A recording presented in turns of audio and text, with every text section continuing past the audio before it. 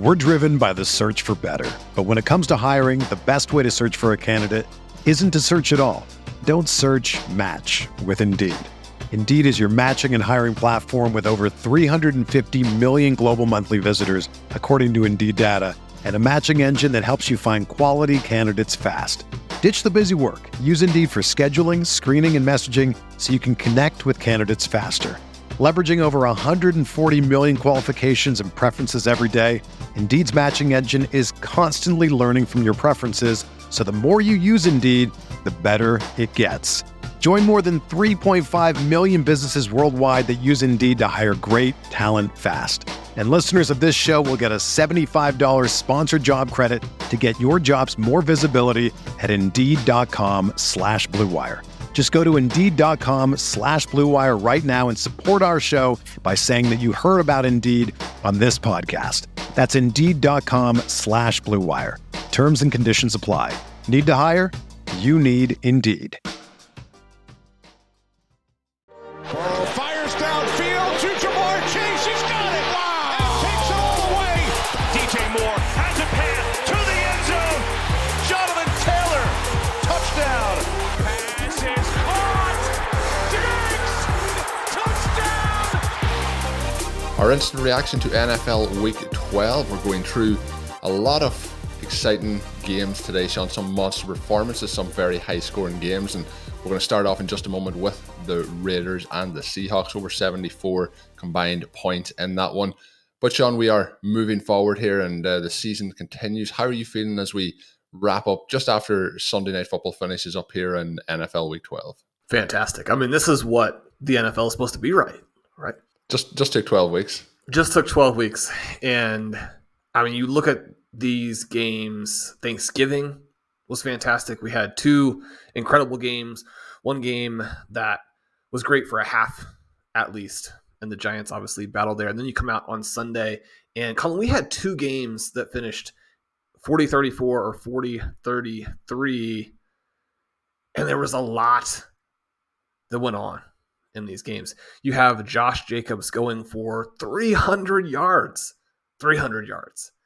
And, I mean, he'd been having a breakout season, a fantastic season. I mean, the Las Vegas Raiders declined his option before the year and acted like they were going to go with Zamir White. We don't know what they're going to do contractually, but they've remedied. He's going to get paid. He's getting paid somewhere. Yeah, I mean, he's still a running back, right? And he still isn't an elite pass catcher. He still doesn't have breathtaking speed. So, for a second contract, I don't know. I mean, there probably is a Seattle team out there. They'll probably look at the situation with Kenneth Walker and say, we really wanted Walker and Rashad Penny this year. I mean, what we better than that? We could have Walker and Josh Jacobs. But no, I mean, Josh Jacobs looks fantastic. And I say he doesn't have the breathtaking speed. You could see the punch that he does have on that 86-yard score there in overtime. He splits the middle, and you can see that Seahawks defender miss at, you might call the third level, and he's gone, right? He's gone. And he was making plays like that throughout the day. The Seahawks did a nice job of holding Davante Adams in check. Adams has been the driver of that offense over the past 2-3 weeks, putting up big performances, making defensive backs look silly. He had an incredible catch in this game where he's down the sideline. The defender pins his arm. Obviously, pass interference isn't called because it's only pass interference if the offensive guy breaks free from the defensive hold. But then Adams goes out there, pins the ball to his side, continues to look fantastic. Colin, this was one of many games this week that was just so much fun, and it's great to get back to that. This was back and forth the whole way. Geno Smith did make some mistakes, but he also made a handful of incredible throws. He pushed the Seahawks to the brink. But in this one, it was just Josh Jacobs beginning, middle, and Derek Carr does throw for almost 300 yards. He averages over 8 yards per attempt. He gets the 3 touchdowns. He did his part. He battled all the way through. I still think that Derek Carr is going to be a guy who is an important part of your Superflex Dynasty team over the long haul. These last several weeks, we've witnessed really his evolution within this Josh McDaniels offense and the ability to work through a variety of players. They get Mac Hollins for a touchdown in this one. They incorporate Amir Abdullah. Amir Abdullah, a long touchdown reception. So of his 3 targets, one of those was down the field. He runs a great route to start and then makes a fantastic catch. Carr hits him on that. Also Foster Moreau, fantastic touchdown. So they spread it around. They get the receiving touchdowns to Hollins, Abdullah, Moreau. Once they get some guys back, like a Hunter Renfrow, like a Darren Waller, this offense is going to look really good. The Raiders 4-7, probably out of it in the AFC, but you can see a team here that hasn't given up, battles all the way through to the end. I was rooting for the Seahawks. I was hoping they would score a few more fantasy points here. Kenneth Walker does get bundled up, but scores the 2 touchdowns. Calling your guy DK Metcalf, 15 targets, 11 receptions, 90 yards. He makes a fantastic diving catch down the stretch. Looked at in replay and not overturned. This was just a fantastic NFL game. Yeah, we've seen, you mentioned the Devontae Adams catch, you mentioned the Abdullah catch as well. This week we did see a lot of spectacular both catches and in particular touchdown catches. We'll touch on some of those as we move through today's show, but some of the talking points coming out of it, as you mentioned, Josh Jacobs, 229 yards on the ground, 2 touchdowns for him on those 33 attempts. That was 33 of the 40 rushing attempts that we've seen for Las Vegas. So he really continues to take over that backfield. When you get 229 yards, it's easy to say that, but he was electric on that final walk-off touchdown in overtime, the 86-yard run that you mentioned. But 7 targets, which is the joint second highest with Foster Moreau on the team, but 6 receptions, 74 yards. Adams with the 11 targets leading the way.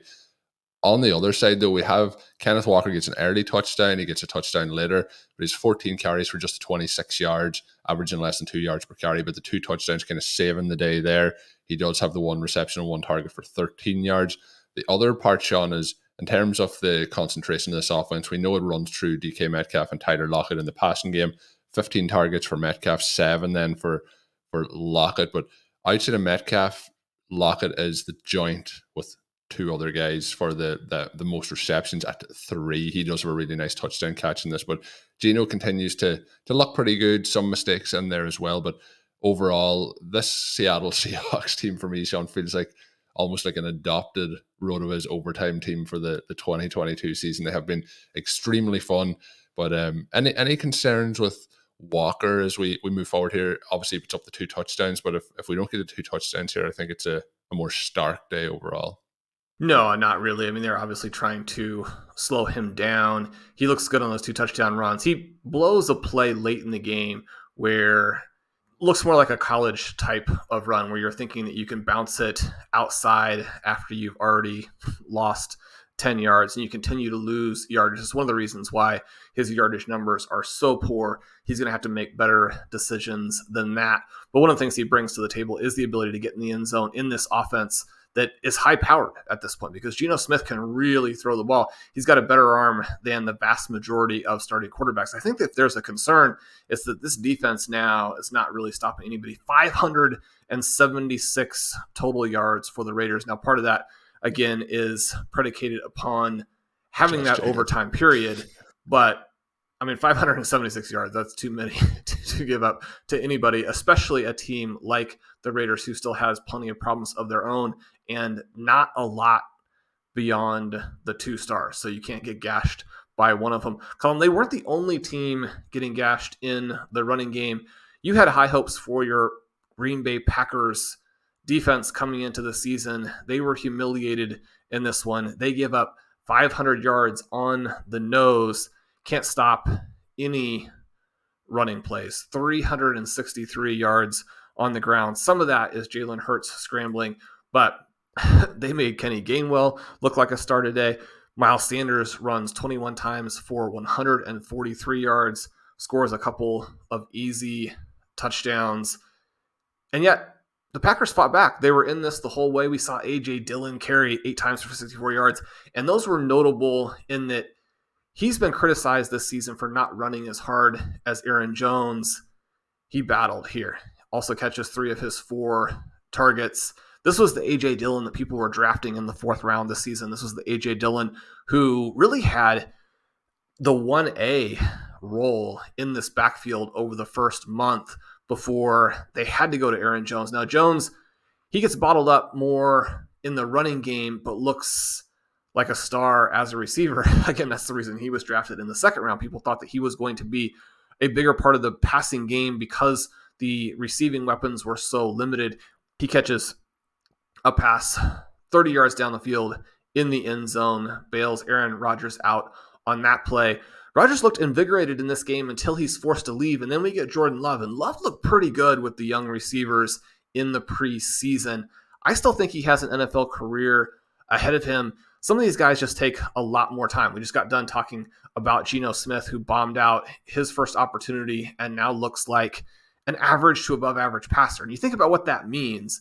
Mike White today leads the Jets to an easy victory and unlocks Garrett Wilson because he's an average to slightly below average QB as opposed to someone who can't play at all. That distinction is a pretty big deal. If Jordan Love can get up to that point where he's only slightly below average, you look at this team a year from now, and Christian Watson might be the best, most explosive, most athletic receiver in the NFL. So not straight best receiver, but most athletic, most explosive. And then you put him with Romeo Doubs, who was much more athletic and explosive than anybody really anticipated.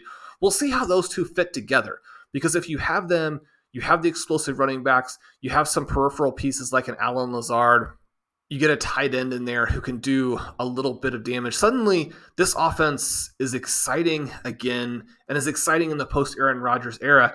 And especially with how much drama there's been this season, I think that's a big positive for them. It gives them flexibility, because I think that Rodgers now can see these young guys, and there's a possibility that he wants to finish out 2, 3, 4 more seasons and really leave a legacy that's unparalleled there in Green Bay, maybe win another Super Bowl. So things like that would position him in that conversation just below a Tom Brady, and probably where a Patrick Mahomes will end up, position him, almost kind of to that Peyton Manning type of level. That has to appeal to him. But if it doesn't, I think that this play, even in a section where maybe the Eagles are not taking it as seriously, but you look at that play, that pulled the Packers right back to the brink. If they get a defensive stop there, they could go win this game. I mean, this isn't a situation where Jordan Love completes that long touchdown pass and then leads another impressive drive just purely in garbage time. I mean, the game is still on the line at this point. Yeah, obviously you mentioned there Rodgers, the rib injury, that's why he goes out. He did have one interception deep in their own territory, which deflects off the defender's helmet and then is intercepted. He does have a pretty bad interception as they are heading into the red zone, just outside the red zone, but the ball is thrown to around the 10-yard line, intercepted. This game, Sean, watching it was a case that, go 14 or 13 zip down with the missed extra point, and you're like, well, this is trouble. And then they get it back to 14-14 pretty rapidly, and an interesting game overall, 14-13 at that point. I thought this was one of the more exciting games to watch for the Packers offense, even though they lost this one. And you mentioned Christian Watson, that touchdown coming from Jordan Love, a 63-yard touchdown. He finishes with 110 yards on that. He has looked electric over this. And we knew the kind of raw tools he had, but he's putting it together pretty nicely here over this 3-game stretch. That is coming without Romeo Doubs in that time frame, but Watson looks really, really exciting, and fun to see these young players, starting to come in. You mentioned as well the touchdown catch by Aaron Jones. He is one of the very few running backs in the NFL who can make those type of plays. So this was a fun one, exciting in a way. You don't want to see Love have to come in for an injured Rodgers, but exciting to see him go in and have some opportunities to play. And you mentioned kind of the career trajectory. I still think, obviously, there's a lot overblown about Jordan Love and what he has been able to do. Obviously, not very much in his couple of years here in the NFL, but I still think there's a future there. There's enough glimpses that we've seen at times, but this game was all about Jalen Hurts, really, who absolutely ran all over. I had shades of Colin Kaepernick at times watching this game, as he used to regularly run over the Green Bay Packers, but 17 rush attempts for him, 157 yards. The only thing stopping this from being a complete monster day is maybe one of those short rushing touchdowns that they do get between Sanders and Gainwell. They put 3 into the end zone. If we get one of those to Hurts, but he does have 2 passing touchdowns, 153 yards, but a couple of those rush attempts. There's a 42-yard long one in there, and he is just so good to watch. A little bit of a quieter day for the receiving core overall, but the Eagles now move to 10-1, and they look in cruise control here towards the playoffs, if not the top seed in the NFC. Sean, I'm going to jump to the next game because you mentioned quarterback who had a very exciting day, and maybe not an exciting day though for Zach Wilson watching this one on the sidelines. Mike White goes for 315 yards, 3 touchdowns, takes 1 sack for just 7 yards. He also has just 6 incompletions in this game, and he spreads the ball around pretty nicely. But exciting, Sean, here for your boy Garrett Wilson and your other boy who we haven't seen very much out of, in Elijah Moore. Wilson has 8 targets, 5 receptions, 95 yards, 2 touchdowns. He continues a nice stretch here in what has been an overall extremely impressive rookie season. Elijah Moore gets 2 targets, 2 receptions, 64 yards. He has a 42-yard touchdown in this one. Really positive to see that happen. But I guess the big talking point here is we have no Justin Fields for the Bears, which leads to not much happening on the Bears side of the ball. We do get an injury, unfortunately, to Darnell Mooney. It looks like he will miss the remainder of the season here. But very, very exciting for both wide receivers and certainly for Mike White. Again, we talked about Joe Flacco leading this offense earlier in the season. I think the rest of the way we won't see Zach Wilson, and we shouldn't see Zach Wilson. What's your thoughts here on how, let's focus on the positives though, of how good Mike White looked here against this Bears defense? Yeah, he looked good. And again, it's the difference between having a competent NFL quarterback and someone who can't play at all. I mean, they've talked about Zach Wilson having the yips, and that's going back to training camp. It really is a disservice to the team that they played him when he's having those struggles. It would be weird to sit him during his second season when you draft him number 2 overall. But, I mean, the entire team has a chance to see him practice. And if you can't get it done in that environment, it's not the right decision to play him. And it's also a little bit odd that they went with Joe Flacco to start the season. Now, one of the reasons why they did that is because they could see how dynamic the rest of the offense could be. So you have Breece Hall to start the season. He looks like he might be the best running back in the NFL. And I say that having just witnessed, obviously, Josh Jacobs and what we know about players like a Jonathan Taylor, a Christian McCaffrey, an Austin Eckler. And then you have these guys. I mean, Garrett Wilson's game today, his first touchdown, he beats a defender who's holding him, makes a physical play to cut across, get wide open in the corner of the end zone, finishes that one off. Then on his second touchdown, after he catches the ball, he makes the most dynamic stop-start of any wide receiver all season, the best run after the catch that we've seen in the 2022 campaign.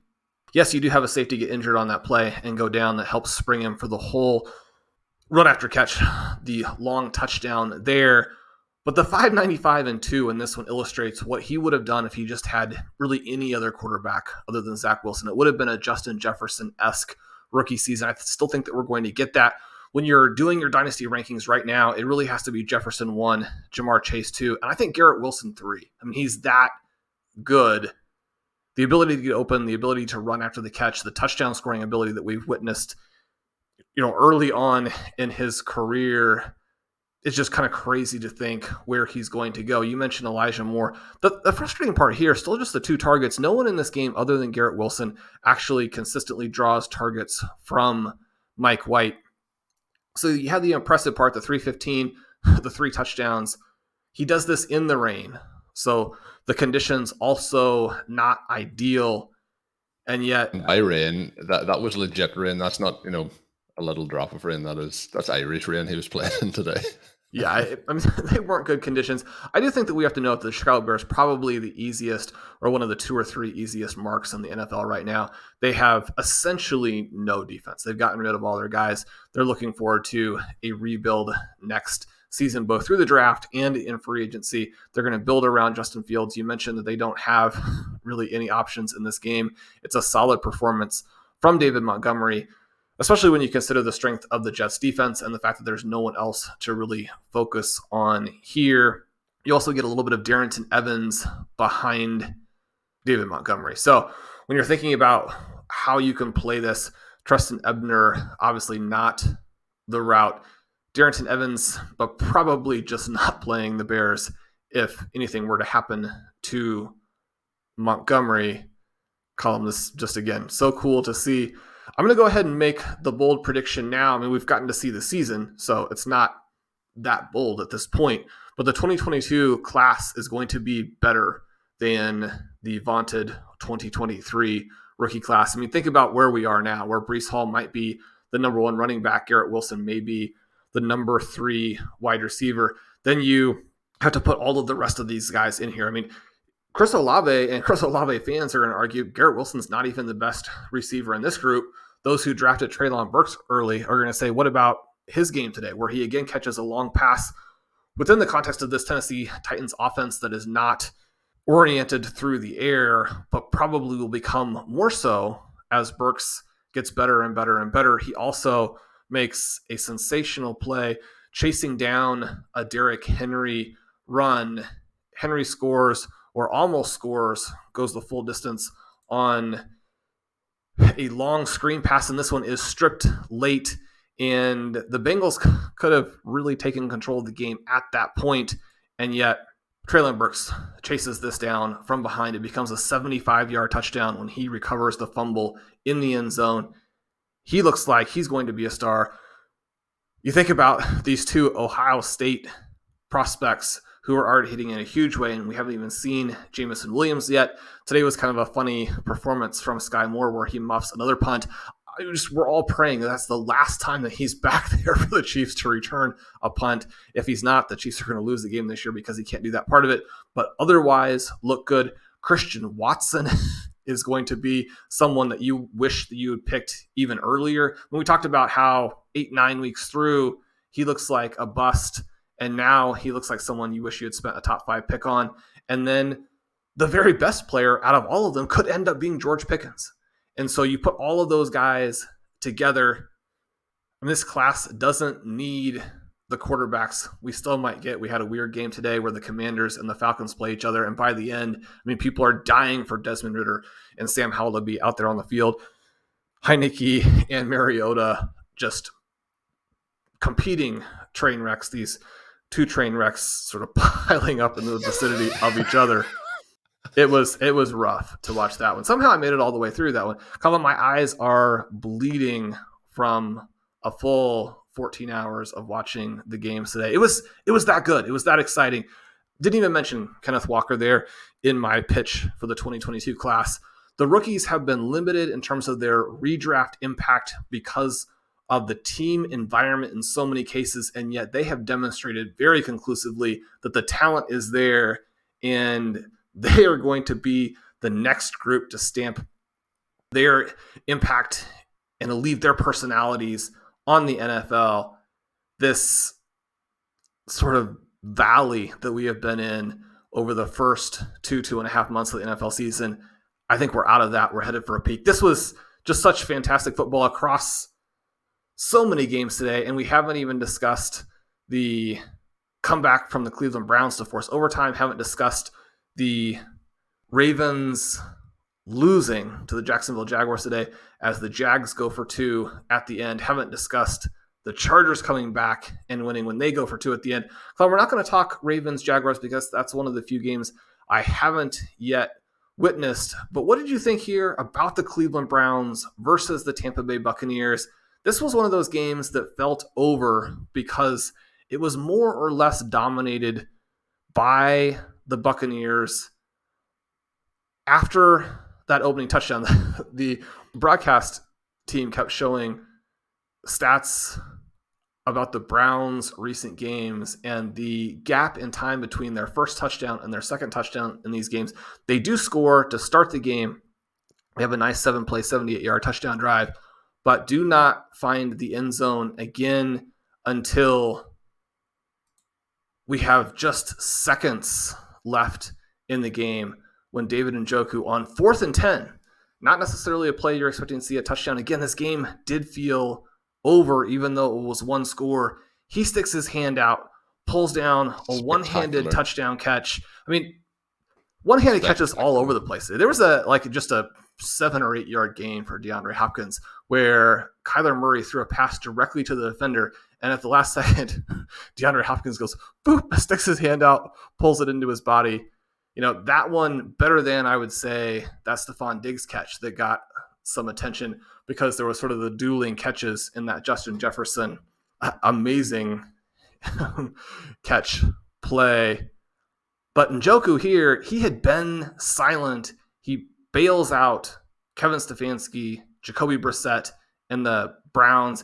If you were playing against Amari Cooper, you felt like you had dodged a bullet because he was not really relevant in this game at all. But then overtime happens, and he catches a 17-yard pass and then a 46-yard pass in overtime to put that game-winning drive together. Nick Chubb scoring at the end as they eschewed the field goal there. I don't know if this was a thrilling game, and the Buccaneers haven't been that fun to watch this season, but it was a great performance by the Browns, another team that has been bad and probably is out of it, and yet they battled all the way to the end. There's a stark contrast right now between the teams that are playing hard for their coaches in a lost season and those teams who are not. Yeah, very much so. You mentioned the way it felt like the Buccaneers had this one kind of sewing up, and I think maybe the Buccaneers felt that way a little bit as they went through the game. The Browns were struggling pretty much from, as you mentioned, to the start to the very end, and in between that there wasn't a huge amount happening. At the end, though, it's kind of like they get caught with that haymaker where they think they have the game kind of closed off. It's 4th and 10. It's a spectacular catch from Njoku that leads to overtime. Then they get those catches to Cooper, including one that the long one that's kind of a broken play that gets down to the 2-yard line. Then Nick Chubb punches that one in. And that was kind of the case of the game where the Buccaneers had chances to put this one away. They punted a couple of times when potentially they could have went for it on the 4th down to try and push ahead. And they always left the Browns with that little bit of a door opening to potentially get back into it. And that's exactly what the Browns do at the end. And this could prove to be a very costly loss to the Buccaneers. The Browns are now 4-7. They feel like they're out of the run here, but the Buccaneers now 5-6 when they had a chance to go to 6-5. So I think this is going to be very costly for them. Not Brady's best game. He has 43 pass attempts, completes 29 of them, 2 touchdowns, 246 yards. Rashad White obviously gets the majority of the work here with no Leonard Fournette. He gets 14 carries for 64 yards. And this game started off very impressively for him. He had a 35-yard run, kind of straight out of the gate, runs to the left side. And that was really the highlight for him in the run game throughout the rest of the game. But he does get 9 targets, 9 receptions, 45 yards. So positive day for him overall. But Sean, on the Buccaneers side, outside of that, the only real talking point is that, well, there's 2 talking points coming out of this 1 point, but we get 13 targets going the way of Chris Godwin. He gets 12 receptions, 110 yards, a touchdown. So a big day for Godwin. But then we get 9 targets for Mike Evans with just the 2 completions. So it was kind of, there wasn't a sync here between Mike Evans and Tom Brady. We've seen a couple of games recently where Evans hasn't really been clicking with Brady and is starting to move in the direction of Chris Godwin. We also see some Julio Jones sprinkled in here. But the Buccaneers just out of sorts here coming out of the bye week, and feels like they just got caught as they thought they had this one sewn up. Yeah, it was exciting to see Rashad White so involved. He ends up with the 23 opportunities. You would have liked to see him look better as a runner after that initial run. But one of the things that Ben and I have discussed quite a bit really on Stealing Bananas is that they obviously want him to take the reins. He has the athleticism. He's got the speed. He's got the size. He is a good receiver, which he demonstrated by not just drawing 9 targets today, but catching all of them. And yet he has not been dynamic in the games. If you catch all 9 of your targets, you'd like to have more than 45 receiving yards. But from a fantasy perspective, this is a nice game. Right, you go over 100 yards from scrimmage, you add on the 9 targets. He was a big part of our draft plan. He now is playing well-ish for teams at the crucial juncture. So we like all of that element of it. If he plays a little bit better, then perhaps this game doesn't come down to the Browns making plays at the end to win. You also talk about the difference here between Godwin and Evans. And Godwin just brings that underneath threat that is going to be a little bit more consistent, or is at least going to feel more consistent. Mike Evans only catching 2 of the 9 targets today. This was kind of a combination of defensive attention, a couple of near misses, a couple of poorly thrown long balls by Tom Brady, and a couple of plays where Mike Evans does not make a great effort and looks old. And I mean, Evans obviously is still very, very good. This isn't to say he's not going to score anymore or, you shouldn't have drafted him. We made the point that he's probably more of a 4th round value than a late 2nd round value. Again, that doesn't mean that he's not a good player or hasn't had a solid season, but once Godwin is healthy, and he's talked in the last couple of weeks about how he's getting closer, this is more what you expect from him. I mean, Tom Brady didn't necessarily do him any favors either. He's open for a 30-yard reception where he runs a nice route, gets open deep, and has no one around him. And Tom Brady overthrows him by a good 5 yards. That play maybe adds another 40 yards onto his line, and suddenly you're talking about a huge performance as opposed to just the 29 points. And 29 points you'll definitely take. It's not the 50 that you get from Josh Jacobs, but this is more why Godwin still factors very highly into where you're going to be redraft rest of season.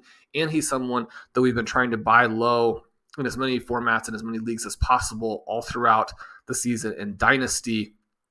He's still a guy who, we mention it all the time, but he has that overall wide receiver season 2 in his past, even in that campaign, not the ceiling that you're getting from these elite 5, the players we talked about in our sort of Thanksgiving OT episode. And yet when you're talking about someone who should be a low-end wide receiver 1 for 4 or 5 more years and has that value in Dynasty, this game today emphasizes it again. I mean, he is the star for the Buccaneers. I don't necessarily think it matters that much whether Tom Brady, now that things have changed a little bit in his life, decides to come back and like make a push to play to 50. I think that's still a possibility, certainly not the most likely one, but a possibility.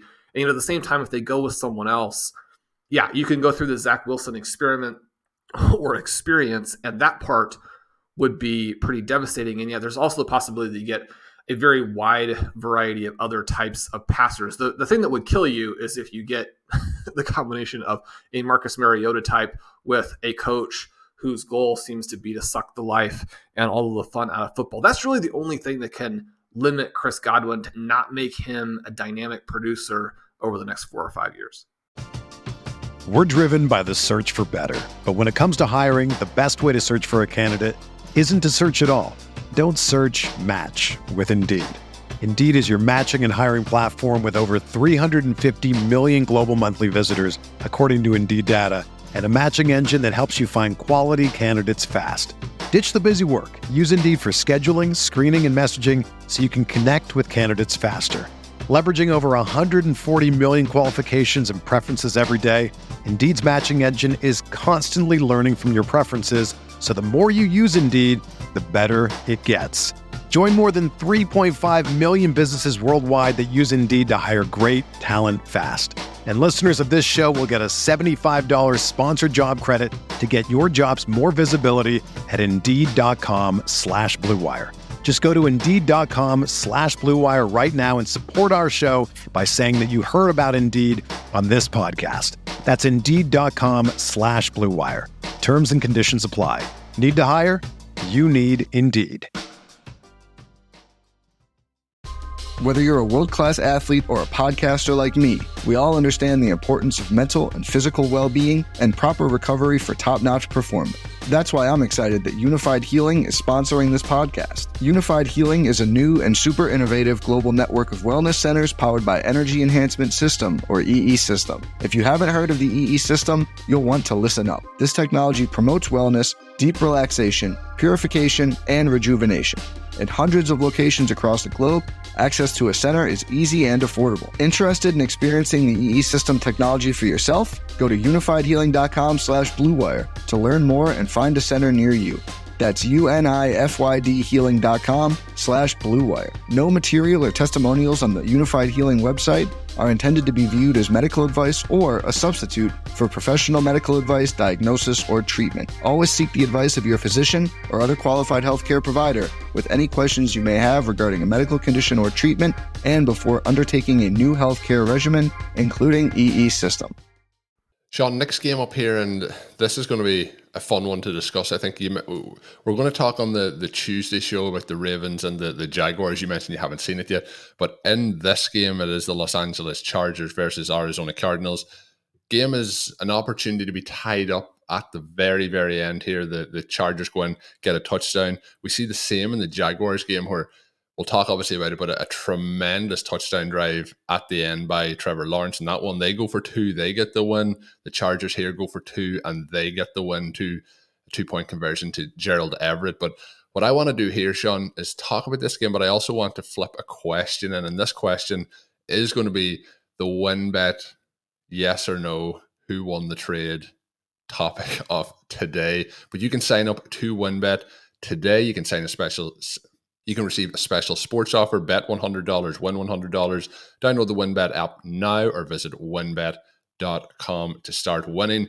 Sean, this was a topic I was going to slide into a show last week. We just didn't have time to fit it in. A couple of trade deadline moves that I made. One where I moved Austin Ekeler, one where I received Austin Ekeler. But we're going to talk about the one I moved because this could be a trade that's working out for both of these teams moving forward. Austin Ekeler here, just 5 rush attempts, 20 yards on the ground, but he does have 11 for 60 and 1 touchdown on 15 targets in this one. The trade, Sean, was Austin Ekeler, who I moved away, for Garrett Wilson and a 2nd-round pick. So we talked about Garrett Wilson already. I know you mentioned there how high you are in Garrett Wilson, how high he is in your rankings. We'll talk about the game in a second, but Austin Ekeler versus Garrett Wilson, Superflex Dynasty. Who are you taking? Austin Ekeler, just for Austin Ekeler, or Garrett Wilson in the second? Well, you should have to be giving up. I thought that was going to be your answer. This was last week. This wasn't this week. But even still, right? You should be the one giving extra picks when you pick up Garrett Wilson. He's already demonstrated that he's unstoppable. And in order for him not to be worth more than Austin Ekeler, he would need to have a string of quarterbacks almost as bad as Zach Wilson to neutralize him and neutralize the value of this decade that he is going to be a superstar in. Austin Ekeler, very, very good. Catches 11 more passes today. I mean, doesn't even need to really run the ball to be one of the top 2 or 3 running backs in fantasy. I mean, 23 points just in the air. Receiver. The Cardinals did a fantastic job of limiting him in this game, and yet in part because the Chargers went out there and threw it and didn't limit themselves with all of these low-value rush attempts.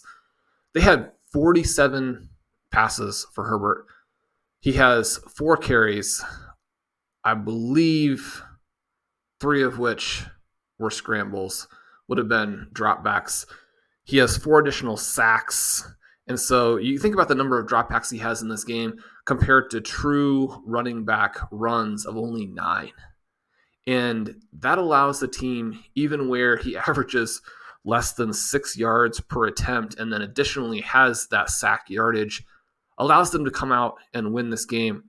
Patrick Crane and I drafted a dynasty team that has Herbert and Jamar Chase, Breece Hall, Garrett Wilson, Christian McCaffrey, some really fun names, but also some names that either hurt or have underperformed. Justin Herbert not coming anywhere close to living up to the number 3 pick in startups this season. And yet you watch this game and so many different hints of what he's going to be again, and what we saw from him last season that pushed him up that high. Now, I think that it's easier to justify that in Dynasty than it was in redraft this season. Again, a little bit of that is just saying, we didn't have him that high ourselves and just played out that way. It could have played out differently if Keenan Allen and Mike Williams had been healthy. And you're definitely drafting Herbert at his ceiling where he was drafted in redraft this year, but that doesn't mean that he and the Chargers can't still be good or that they're not a fun ascending team. One of the things that was too bad about this game is that these teams hadn't pulled out some of the close games previously to make this a marquee matchup, because it felt more like that when you're getting Kyler Murray and the full sort of Murray experience where he runs for 56 yards today and runs explosively. He scores a rushing touchdown. He's able to get the ball to DeAndre Hopkins. He's marginally able to get the ball to Marquise Brown. They probably wish they had been more aggressive in some of their decision-making here. You don't want a game where he throws 29 times and James Conner runs 25 times, even though Conner looked far and away the best that he's looked at any point in time this year. He's looked completely washed up this season, similarly to where he looked his last couple of years with Pittsburgh before he actually had a very nice bounce-back season last year. But the Cardinals just not being aggressive enough, again, putting this game away. This is the game that they dominated and appeared to have won, and yet they didn't finish it off. What were your thoughts about the decision to go for 2 at the end, this game being played at Arizona? Obviously, the home team is going to have some of those advantages in overtime. And yet, when you have the momentum scoring there at the end, your passing game is starting to dominate, and you're the better team, and there's some reason to believe that playing it a little bit safer here would be the way to go. I think that going for 2 at the end makes a lot of sense if you are the underdog like the Jaguars, or if there are elements in the game where your offense is dominating and your defense is really struggling. You could make the case that maybe that is the situation at the end here for the Chargers, but I would have it more balanced probably than that. Yeah, it was an interesting one. I did think, and watching this game as it was unfolding down that stretch, I kind of had a feeling if they get it here, they might go for it. And I do think we're going to see more and more teams start to take those opportunities. We've seen Oakland do it for a number of years now. We see it here. I think, like, if you're the Chargers, you have Keenan Allen, you have Austin Eckler, and you have somebody like Gerald Everett. I think you're kind of set up in a perfect situation to try and complete a 2-point conversion. Those are guys who can get open in that short area very, very quickly to complete that pass. And I think it's a case of, trusting Justin Herbert to get that play done and pick it up. It's a lot of the time we see teams, 4th and 2 or 4th and 3, and we're seeing some teams punt it, some teams go for it. We've seen the Eagles and the Packers, where the Eagles are pretty much every single time that's going to happen, they're going to do it, and they're probably just going to decide that they're going to sneak it with Jalen Hurts. But we have certain teams who are trusting their players in those situations, and I think that's what the Chargers done here. Maybe it's a case 2 season on the line to you have a chance to win it, or you have a chance. Like they really needed this win. They are basically tied now with the New England Patriots. They're right in the mix for that final wild card spot in the AFC, and I think if you have the opportunity, and as a Packers fan, I've seen this a number of times where you go to overtime, you don't get the ball, you lose the game, and that probably played into it a little bit as well. But we did see it. You mentioned this being on the road. We see it in the Jaguars game, but they are the underdogs in that situation. But I like to see teams going for it in these situations and trying to pick it up to get that win on the spot. How do you feel about it? And this, it feels like you might have thought that they could have played it safe, but you play it safe here, and we touched on this. There is teams missing those extra points. Extra points are not as automatic as they used to be, and I think that's another reason we'll see teams start to go. If you have a kicker maybe having some struggles throughout certain games or at certain points of games, I think we'll see teams start to move towards this. And I think it could be one of those cases as more teams adopt it, that it'll start to maybe in 10 to 15 years become a lot more close to, maybe not even that, maybe 5 years, a lot closer to common practice. Yeah, and one of the things here is just if you feel like you're above 50-50 to make this play at the end of the game to win. And you should be as the offense. Like if your offense is good enough and you've the players to make the play, you should have a more than 1 in 2 chance to put this in every time. Well, I mean, you'd like to think that. I'd say that more teams should have better plays at this distance. I mean, one of the reasons that teams don't go for 2 is that it is a little bit below 50-50 in terms of the conversion rates. But you talk about having the game on the line, you should be able to pull out your best play. I do also think, though, that if this is the play when there's not a penalty, one of the things that we have seen a lot this season is that when there is a penalty on the extra point and you move half the distance to the goal, then a lot of teams will go for it. If this is the play here, it should be your play more often during the course of the game. Now, again, there are going to be some situational elements. There are going to be some tactical decisions that have to be made based on the context at that point. But if this is the way to maximize your chances to win, it should also be your way to maximize scoring as you go through. You mentioned that the extra points being missed factors into the calculation. I think that teams are not considering that enough when they decide whether or not they're going to go for two.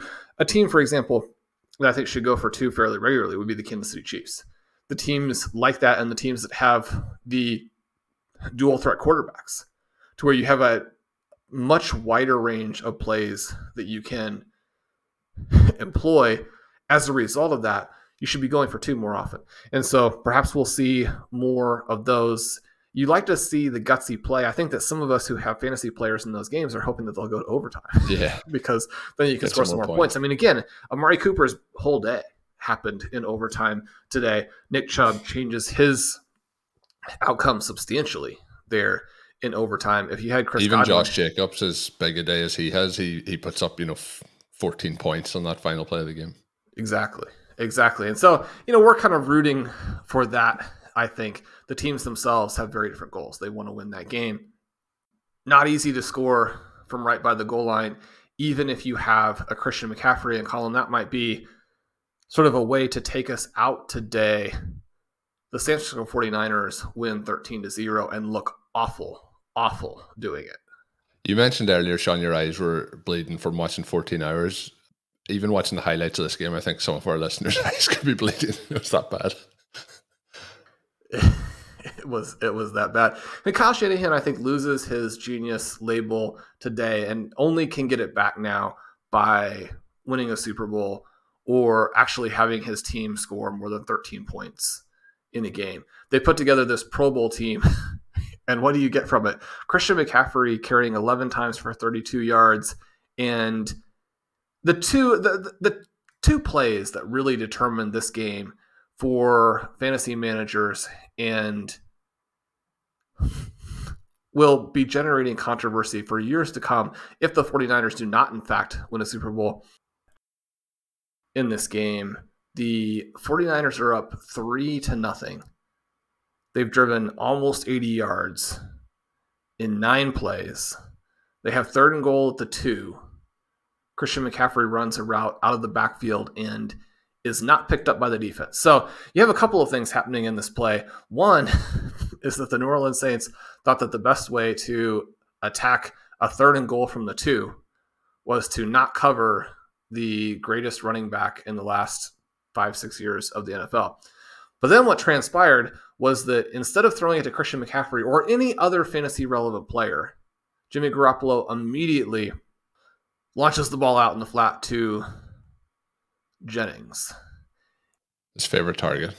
Yes, his favorite target. So you have Deebo Samuel, Brandon Ayuk, George Kittle, and Christian McCaffrey in this game. And what we end up with is Elijah Mitchell leading the 49ers with 35 rushing yards. He does actually depart injured as well. And you have Jauan Jennings tied with Deebo at 7 targets, 1 below Brandon Ayuk. You have a fantasy game here, or not a fantasy game, it's a reality game, and that's what the 49ers are concerned about. You have an NFL football game here between the Saints and the 49ers in which the high scorer for San Francisco is Jauan Jennings, 6 catches, 49 yards. He gets the touchdown. So the Saints... he doesn't get the touchdown on this... Bizarre touchdown where Matthew has like a chance to just tip the ball away. I think he goes for the interception, kind of a tip drill play, tips it up in the air. Jennings just kind of lying on the floor almost and catches it on the ground. And that's about how Kyle Shanahan drew up the plays for this entire game, is someone lying around on the ground later may make a play. But the Saints bailed out from their decision to not cover Christian McCaffrey at all. And they stop Jennings at the 1-inch line. Then we have 4th and goal from, again, mere centimeters from the goal line. And on this play, Christian McCaffrey is not in the game. And so I don't think it's going to be a surprise to anybody that what happened is that they run a pass play and Jimmy Garoppolo looks around and he's like, well, I'm not interested in Deebo or Ayuk or Kittle. Jennings is covered. Christian McCaffrey is not in the game. I'm going to take a sack. And so you don't score there. They do end up getting the value out of that when they force an immediate 3-and-out because the New Orleans Saints do not have a professional caliber offense. They score 0 points in this game. They do get down by the goal line a couple of times. They have a missed field goal. They have a fumble by Alvin Kamara, who, I mean, Kamara now has put together a month of poor performances. You look at where he is, you look at where Dalvin Cook is. I mean, these guys are not washed up, and I'm not saying that they are, and yet you are now seeing the down slope of their career in the same way that we've been witnessing this from the younger Ezekiel Elliott for a while. Not a good game from Kamara. Not a good game from Andy Dalton. Chris Olave has a weird sequence. I think that now that we're at the 50-minute mark, Colin, it's okay to throw in a little bit of a note about the officials, since we've already had so many plaudits that we've given out to the actual players. Chris Olave has a play in this game where he gets 3 feet, a hand, and a knee down before the ball is jarred away by the ground. And that play is overturned. And not only that, but Dean Blandino also seems to agree with it. Again, I mean, 3 feet and other multiple body parts is a catch. There's no... I watched this multiple times, more times than I should have, Sean, and I still don't know what has happened that it isn't a catch. It's not like, sometimes they'll say, bang, bang play, hasn't done a football move, whatever you want to call, but this is utterly bizarre. Well, Colin, one of the things that Dean mentioned is that you have to make a football move after you have gotten 2 feet down, and he mentions him tripping over himself. Anybody who has played any kind of sports understands that tripping over yourself in the context of trying to avoid someone else who is out there is an athletic move. It's not the preferred athletic move. It doesn't allow you to score a basket or make the winning shot, win your tennis match, score a touchdown, but it is something that happens in athletics. Tripping yourself is a football play, right? And even if it weren't, I mean, he has another foot down after that. So, again, unfortunate for Chris Olave, who looked fantastic otherwise. Someone will be interested in tracking over the next 5 years to see what kind of quarterback play he gets. All of that still very much up in the air. Is he going to be able to continue to command the target shares, get the air yards when he has other receivers out there with him as well? One of the issues there with the Saints is they have no talent on this team with all of the injuries. And so, yeah, you're not having to compete with those other elite players to get the volume. But one of the things that you and I talk about a lot is that creates its own problems, which is that the defense knows they just need to shut you down. So if Olave comes out with a better quarterback and with some other weapons around him in a subsequent season and scores 10 to 12 touchdowns, I don't think we would be surprised by that either. This game, disappointing in a week that most of the games were fantastic. Colin, week 12 really brought it at the end. It's the final week for the regular season of the FFPC. We have several more to go in some of our other favorite contests like Underdog, like many of the home leagues, Dynasty. But we are now, regardless of the format, going down the stretch. And I think that, especially when you consider some of the things that have happened running up to this the last couple of weeks, but now week 12, this has been the best week of the season from a football perspective. Let's see some more games with 70-plus combined points. And this is even a week where we don't really need anything from the Kansas City Chiefs, who face a Rams team without really any of their players. Say it again, just such a fantastic week. So thankful for the games that we got on Thanksgiving, and then a fantastic Sunday. Yeah, it was an awesome Sunday. I mentioned George Pickens and his case to challenge those rookie wide receivers for the rest of the season. That could start on Monday Night Football. We will be back to talk about that on the Tuesday edition of the show. We also have a lot of exciting games we didn't touch on. Cincinnati, Tennessee was one of them. You mentioned there. Chiefs, there's some notes to talk about that. Even, Sean, the thing I'm most thankful for this week, Ronald Jones was active. How exciting is that? He actually catches a nice pass for 22 yards, but we will spend 45 minutes discussing that 22-yard catch on Tuesday's edition of the podcast. But lots of stuff. We will not. Don't worry. Anyone who is at their fill of Rojo, he will be a footnote and nothing more. But it was cool. We've waited 12 weeks, Sean. We've waited 12 weeks. Yeah, but we're going to talk through that and much more. Lots of interesting news and notes that we will discuss on the Tuesday show as we continue that recap. That will be available Tuesday afternoon Eastern time, usually about 5 p.m. Eastern. So make sure you're subscribed to the RotoViz Overtime podcast feed. It's always released there first. You will get it as soon as it is available. Until we are back, though, my name is Colin Kelly. You can follow me on Twitter at Overtime Ireland. You can check out all of Sean's work up on rotoviz.com. If you want to get yourself a 10% discount while signing up at rotoviz.com, use the code RVRadio2022 at checkout to save 10%, get access to all of our content and tools. And finally, today's show once again brought to you by WynnBET and Blue Wire.